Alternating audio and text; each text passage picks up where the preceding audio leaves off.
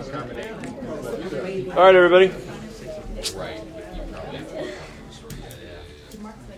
The scripture for today is 1 Thessalonians 2, 9 through 20. You remember our labor and toil, brothers and sisters. We worked night and day so that we might not burden any of you while we proclaim to you the gospel of God. You are witnesses, and God also, how pure, upright, and blameless our conduct was towards you believers. As you know, we dealt with each one of you like a father with his children, urging and encouraging you and pleading that you lead a life worthy of God who calls you into his own kingdom and glory. We constantly give thanks to God for this, that when you received the word of God that you heard from us, you accepted it not as a human word, but as what it really is, God's word, which is also at work in you believers. For you, brothers and sisters, became imitators of the churches of God in Christ Jesus that are in Judea, for you suffer the same things from your own compatriots as they did from the Jews who killed both the Lord Jesus and the prophets and drove us out. They displease God and oppose everyone by hindering us from speaking to the Gentiles so that they may be saved. Thus they have constantly been filling up the measure of their sins, but God's wrath has overtaken them at last. As for us, brothers and sisters, when for a short time we were made orphans by being separated from you in person, not in heart, we longed with great eagerness to see you face to face. For we wanted to come to you. Certainly I, Paul, wanted to come again and again. But Satan blocked our way. For what is our hope or joy or crown of boasting before our Lord Jesus at his coming? Is it not you? Yes, you are our glory and our joy. So this is a tough one. The title of the sermon is Community Founded on Joy. I was going to go all in and ask if Res Church sparked joy, or if specific members of Res Church sparked joy, but I thought better of it because outside of this theme about joy, there's some stuff in the context of this verse that is really tough historically, that has some very difficult implications. So try and kind of work through both of those themes to get to some satisfactory resolution of what Paul's trying to say to us here. So I have to be honest, so far our jaunt through the lectionary's treatment of Thessalonians has, in my opinion, suffered from the problem that you get anytime you look at an ancient letter. Because, first of all, ton of formalities, man, you're so great, and I'm so great, and we're so great, and there's this problem, it has this kind of formal quality to it that, especially if you want to be faithful to the entirety of the thing and look at it as at least as laid out in the lectionary, you're going to be preaching a lot of Sundays on some stuff that is relatively light in terms of insight and heavy in terms of history and context. So, we've kind of seen Paul praising the people of Thessalonica. We've seen him talk about the character of his relationship with them, and we've seen him talking about the fact, and this is where it starts to kind of present what the letter is about, praising both him and the people in Thessalonica for being truth tellers regarding the gospel. And you remember from last time I preached about this, we talked about the concept of parousia, that he was willing to tell the truth, and that Paul thought about the gospel as being a word that he would speak because God laid it on his heart, and that the character of that word was that it's something that he kind of had to say, and therefore there is a truth to it that was deeper than and more certain than other human truths. So far, despite the fact that he's been talking about how great they are and how great he is, the theme has been, what does it look like to found a community on a vision of truth? The first day we talked about Thessalonians. I talked about how I loved that riff that he did about what it means to be a Christian in the world, in a community. And if you remember, that was about a faith that works, a love that labors, and a hope that endures, which I thought was a beautiful little frame. That's nice, and as we get further into the letter, we're going to talk about all kinds of interesting theological questions, like the main one that the letter's about, which is, hey, if God's coming back and, some of our Christian brothers and sisters have died, what happens to them? Like, where do they fall in the in the eternal scheme of things if they've died before Christ's imminent second coming, and will they rise, and how should we think about our community in that context? I mean, those things are interesting theologically, and it does get at this kind of question of what is Christian community really about and who's included in it. But so far there haven't been a lot of themes that I think they're super theologically rich. Hopefully it'll cash out later in Thessalonians to be. But the other thing that is weird about it, and I mentioned this the week before, is not only are we reading a formal letter, but it has the character of like reading someone's email that we don't have. There must have been things in the context of this letter being read out loud in the congregation that people would have said, oh my gosh, I know exactly what he's talking about. And man, did he nail that. Or boy, is he right about this dynamic in the congregation. And we kind of don't have access to that context or that history, so it's very difficult to figure out exactly what's going on if we're going to be honest about the letter and treat it as if it's a letter instead of doing what most people do with Paul's letters, which is pick out the little fragments that they find spiritually worthwhile and quote them and say how great they are. So if we really want to engage it, we really want to think about the big message here, the big truth here, if we want to get out of all the kind of weeds for any given letter. And I was thinking about this, like if someone opened up one of your random emails from a person that was important to you, how much of it would really be about big and ultimate themes? Probably not a lot. Like, can you imagine people 2,000 years later being like, yeah, they were very, very concerned about this thing called the Game of Thrones and the problem of spoiling. And you wanted to make sure to not, and a spoiler really is a larger kind of sin. So it is tough to kind of read a letter like this and think exactly what we parse out about the character of the community versus the kind of theological commitments, and that's where we got to kind of work together to interpret and think about it here. But there is behind this letter, and I mentioned this both in the opening and last time I preached, when you bracket out all that stuff, the big message here and the issues that follow in this letter are that is an argument by Paul that Christianity redefines what community means. That our vision of community is different, and a vision of community that is grounded in the truth is different from the vision of community that the world shares. That's the big message here. And Paul's saying to the community in Thessalonica, hey, if you are really a Christian community, you have to think about what it means not just to be a Christian community, but really a fully Christian community. How is it that community is redefined when we had put those two words together? That's the kind of interesting thing to me that I've been thinking about a lot around this letter, more than I normally think about around writing scriptures, I'm afraid to admit, but writing sermons. But, it really is to me a fascinating question that when we say Christian community, do we put the emphasis on the Christian part or the community part? And I think most of us say that the defining concept there is community, and Christianity is a subset of all the different kinds of communities. But the alternative is to say Christianity is the focus of the phrase, and there are lots of different things that are changed by being connected with their Christianity, such that Christianity transforms them in a way that they're no longer recognizable. Is a Christian community like other communities is the easiest way of putting it. Is there something unique about a community that is organized around Christ? Community is a word that we throw around a ton. And for those of you who, grew up around and continue to hang out around evangelicals, there was this time in the late 90s, early 2000s, where there basically wasn't a church in America that wasn't acclaimed to be some kind of community church. Like somehow all the churches that were previous to them were not community churches, and everyone discovered that these churches were fully and truly communities. So it's kind of weird way to start, but think about what we mean when we say community. Well, I think one of the weird parts that of the modern world that Paul is also addressing here in the context of the ancient world is that we've kind of gotten to this point where we call literally every gathering of people that is organized around some purpose a community. So, like my debate friends will talk about the debate community. Fans of college sports ball teams would say it's the community of Duke fans or Tar Heel fans. Mason and Trey are deeply involved in a community of people who have to catch them all.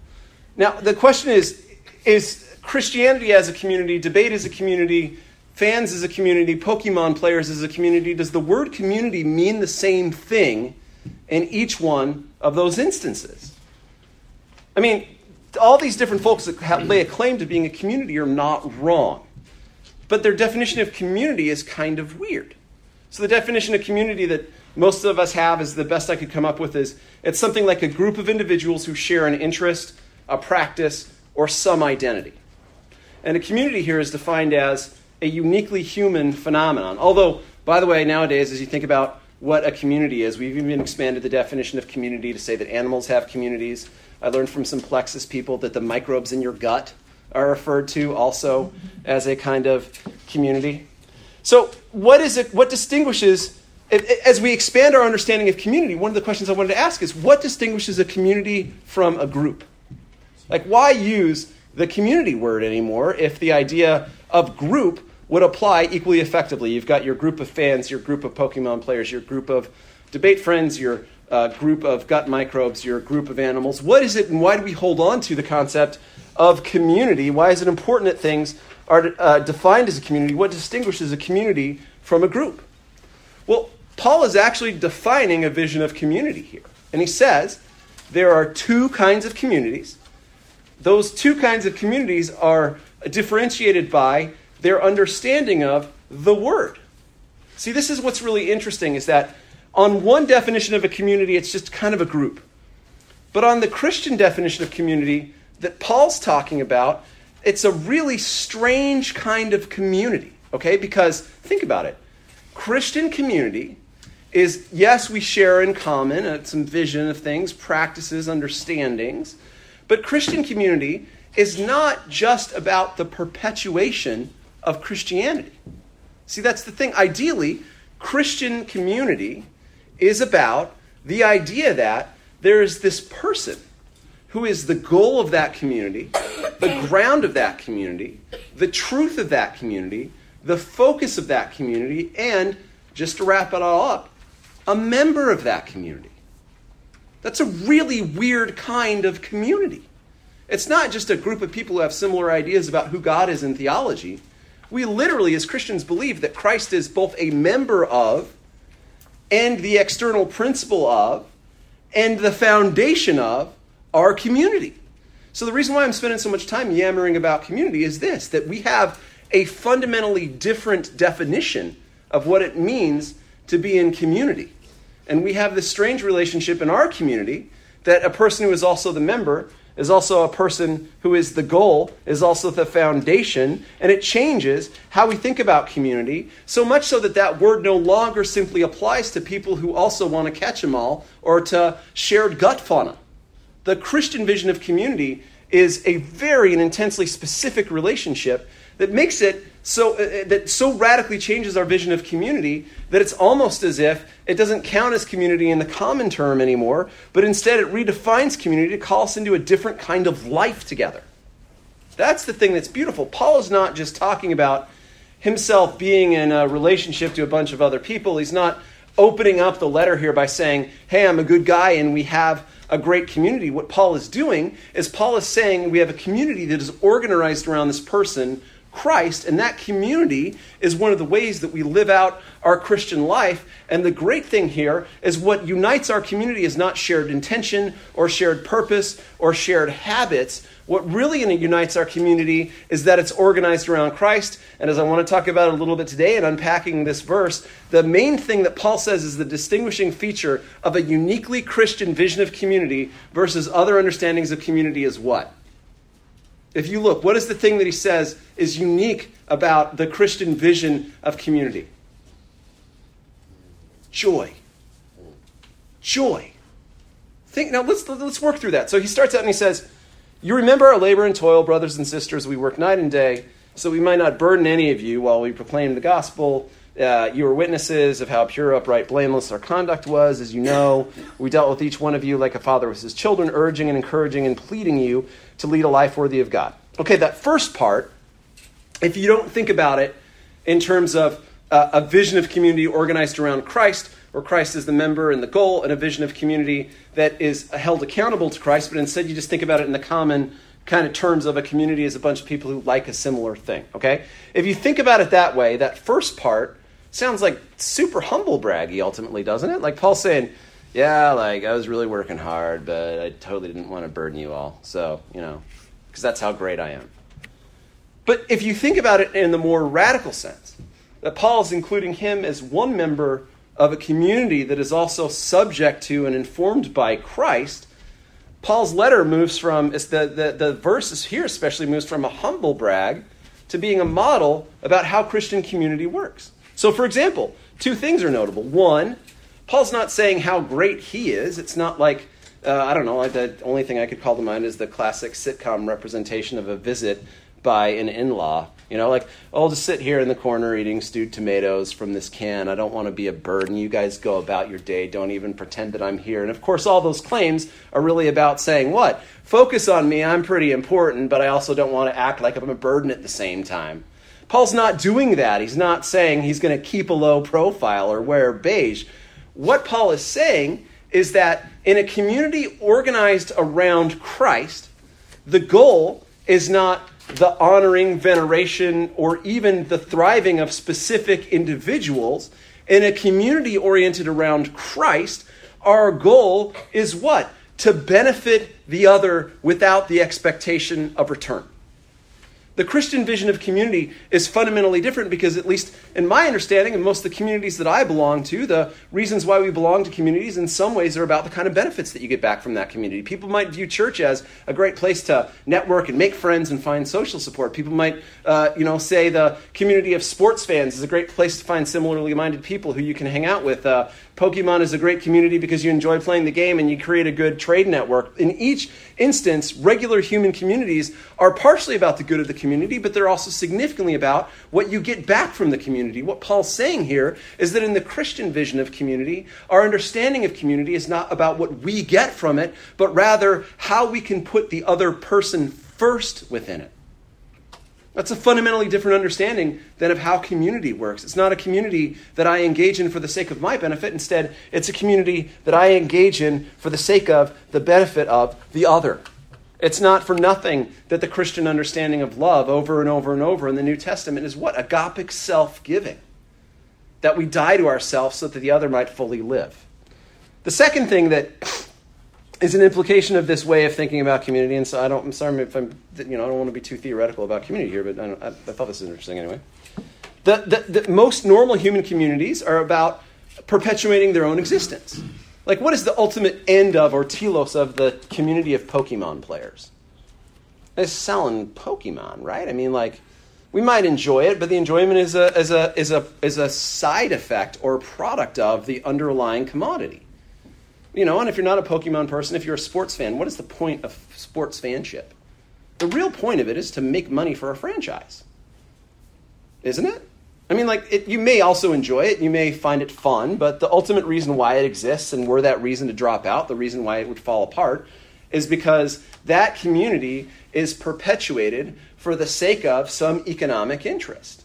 See, most human communities are in some way about doing something else. They're about, in some way, creating either the accumulation of money or of power. What is the goal of the Christian community?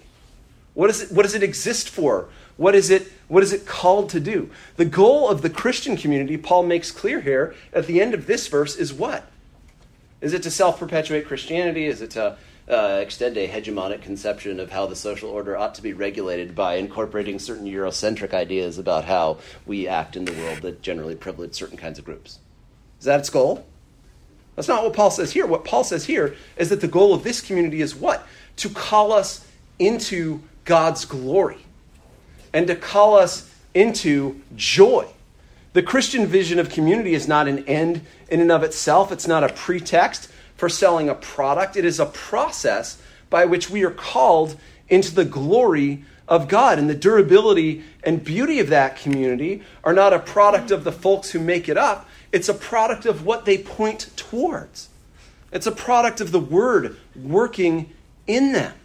It's a fundamentally different kind of community because it's a community that is founded on truth that is oriented around joy and whose expression is a love that is without end and without condition. It is one in which faith works, in which love labors, and finally, in which hope endures. All of a sudden, out of the small details of this letter becomes this beautiful argument about the character of Christian community. Christian community is not a principle. It's not a shared idea. It's not a shared habit. It is in part all those things, but ultimately it is about fidelity to a person.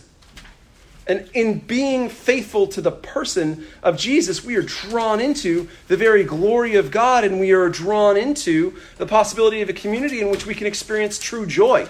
So if thesis 1 is Christian community aims at something beyond itself, thesis 2 is that it's a product of the Word working in us and not simply our repetition of a habit or our repetition of a shared vision or our sharing some interest. In other words, Christian community is unlike human communities because it points towards something beyond it, and because its animating principle is something more than just our effort.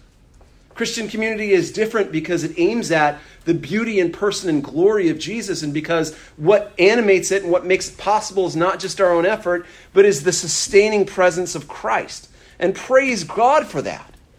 So many times these days we talk about communities and how communities make judgments and what's the relationship between communities and morality and how do we think about communities and how communities create goods. Here's the thing, a community that is only human, that does not point beyond itself and that is not founded on something else. A community that essentially, and I'm not going to repeat the joke that I have here, but let's say a community that loves the smell of its own stink is a community that is utterly unable to change.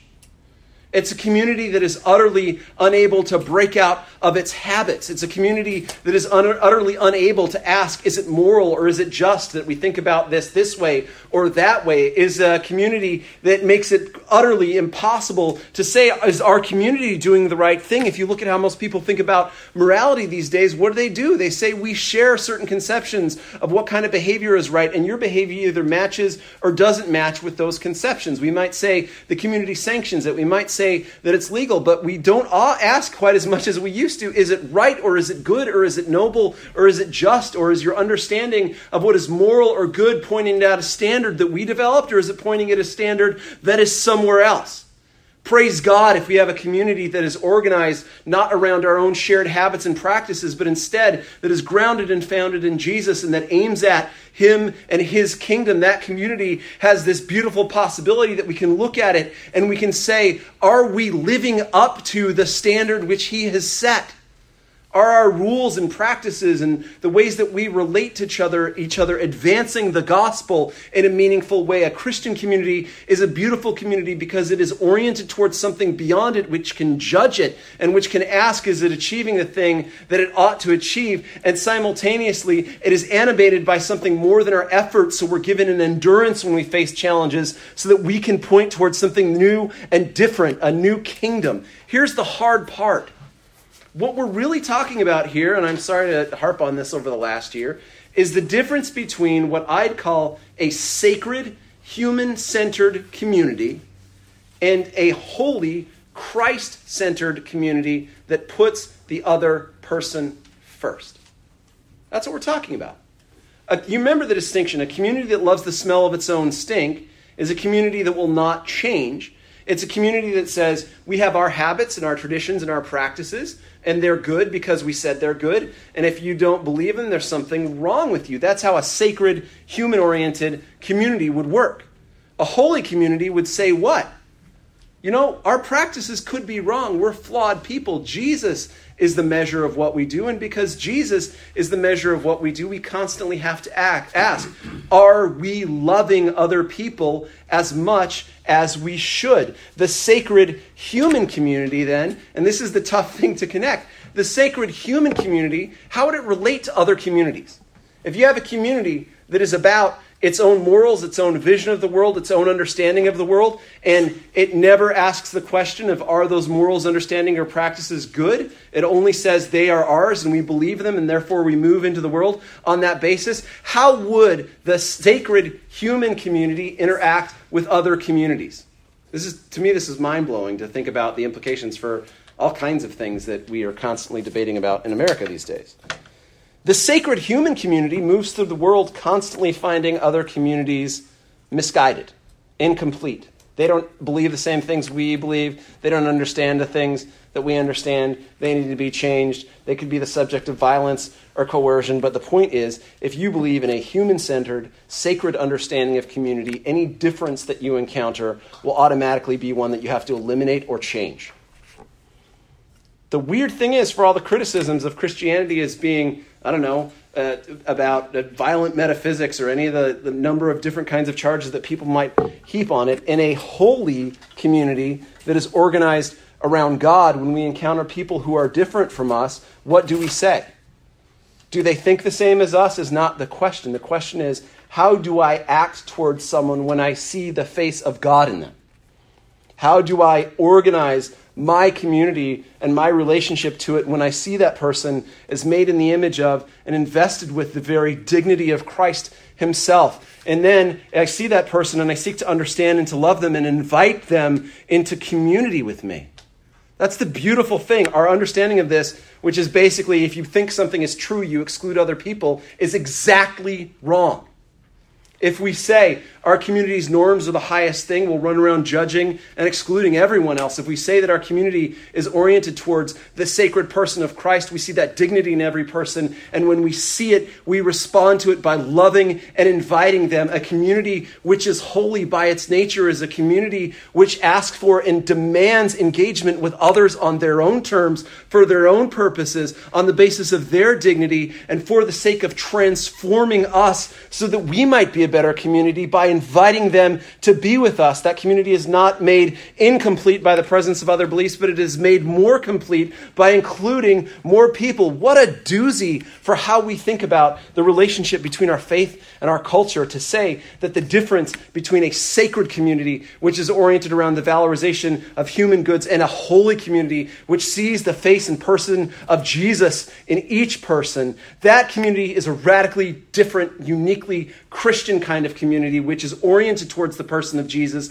which is founded in the truth of his word, and which is constantly asking the question, when I encounter someone else, am I encountering them in love, or am I encountering them by presuming that I am in some way better than or able to judge them on the basis of my presuppositions? Paul says that the Christian community totally breaks that concept. He says in 14, this is where it gets really difficult. Paul has this vision of community that's implied in this text. He has this vision of a community that is fundamentally different from and breaks that kind of sacred understanding of community. If you believe that that's what he said in the beginning of Thessalonians, as I do, there's this real significant problem when you get to verses 14, 15, and 16. For you, brothers and sisters, become imitators of the churches in God in Christ, and Jesus that are in Judea, for you suffered the same things from your compatriots as they did from the Jews, who killed both the Lord Jesus and the prophets and drove us out.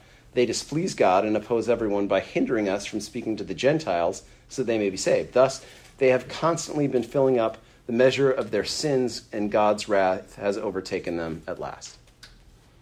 Now, this is the difficulty. If all the things I was saying about Paul seeing a uniquely different kind of community are right, we'd expect exactly the opposite response when it came to Paul talking about Jewish folk.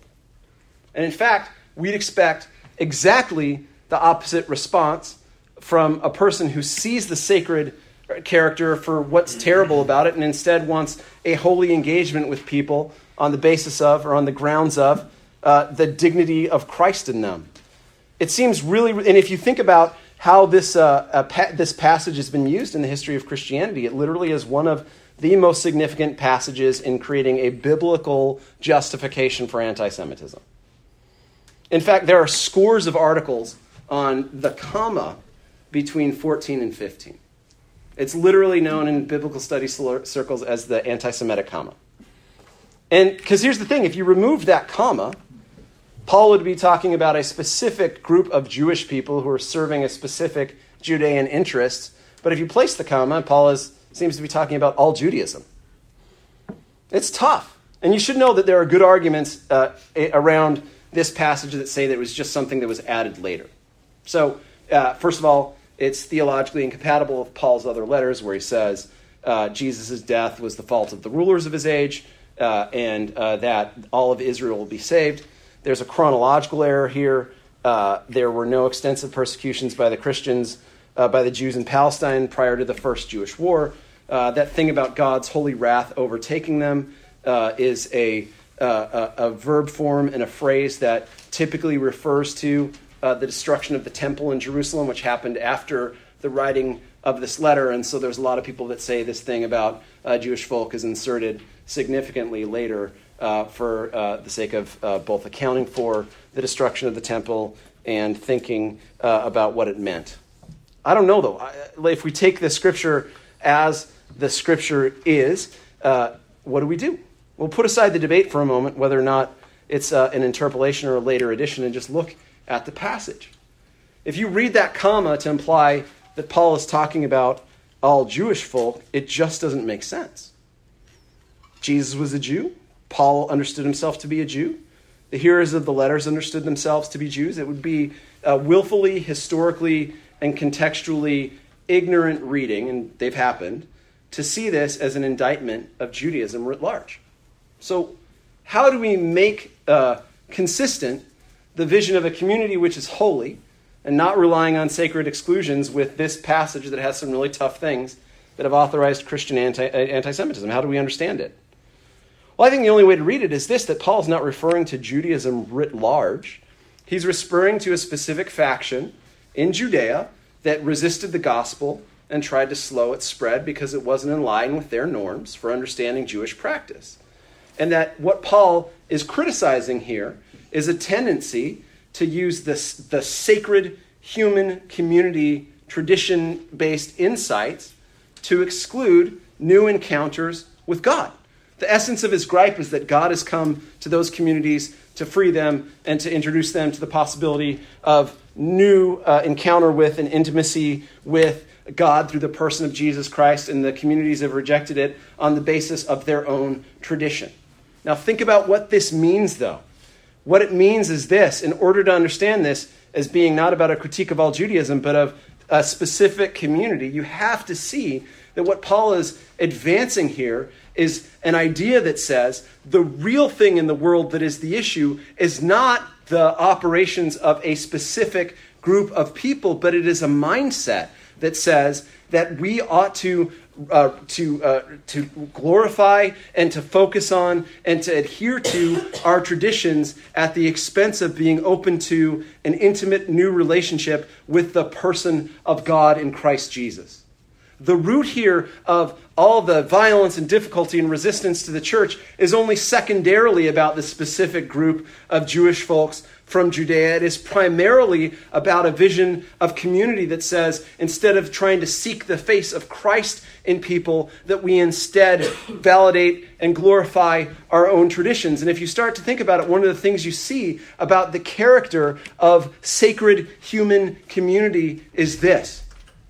Sacred human community, as opposed to the holy community, has this strange kind of nostalgia that is built into it.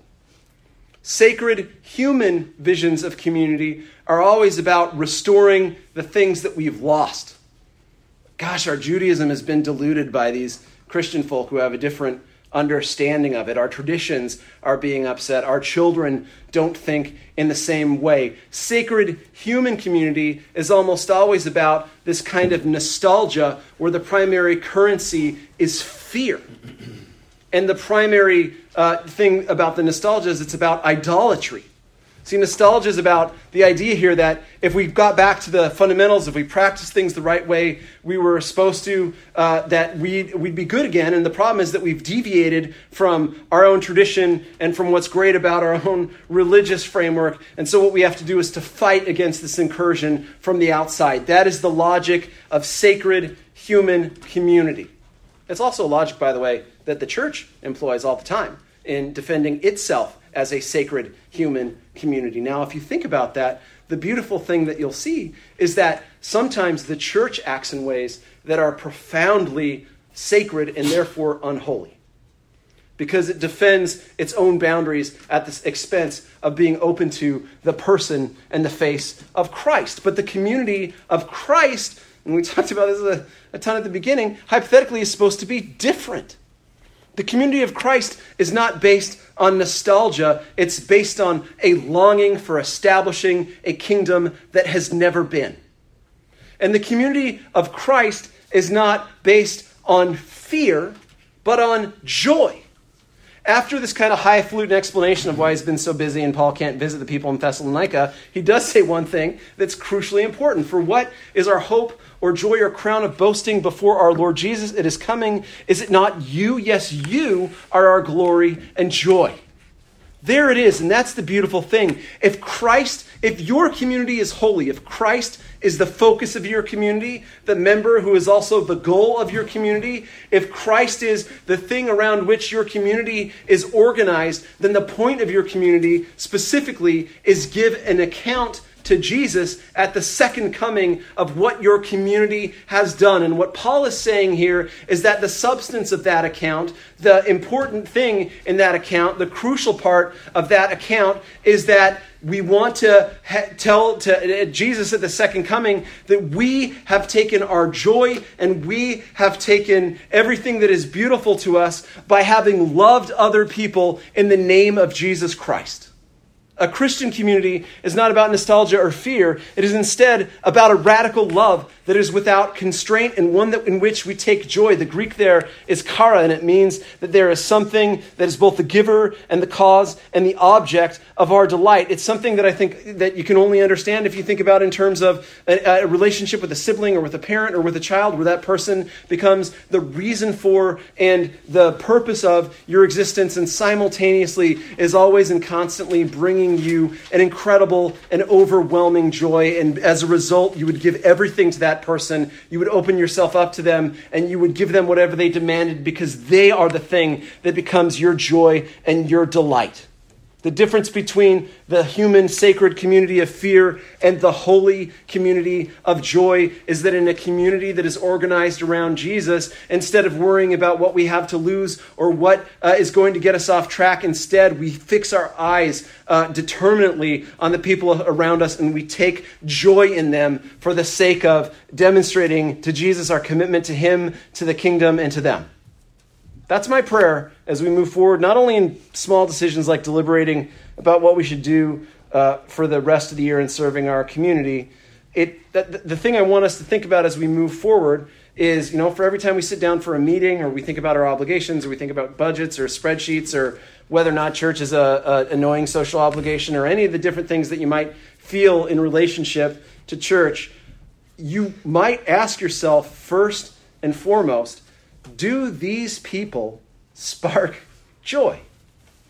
Do these people bring in you, and does loving them give to you a kind of spontaneous joy that gives you the sense that you love them without condition, that you extend yourself and grace to them without condition, and that you take joy in their thriving?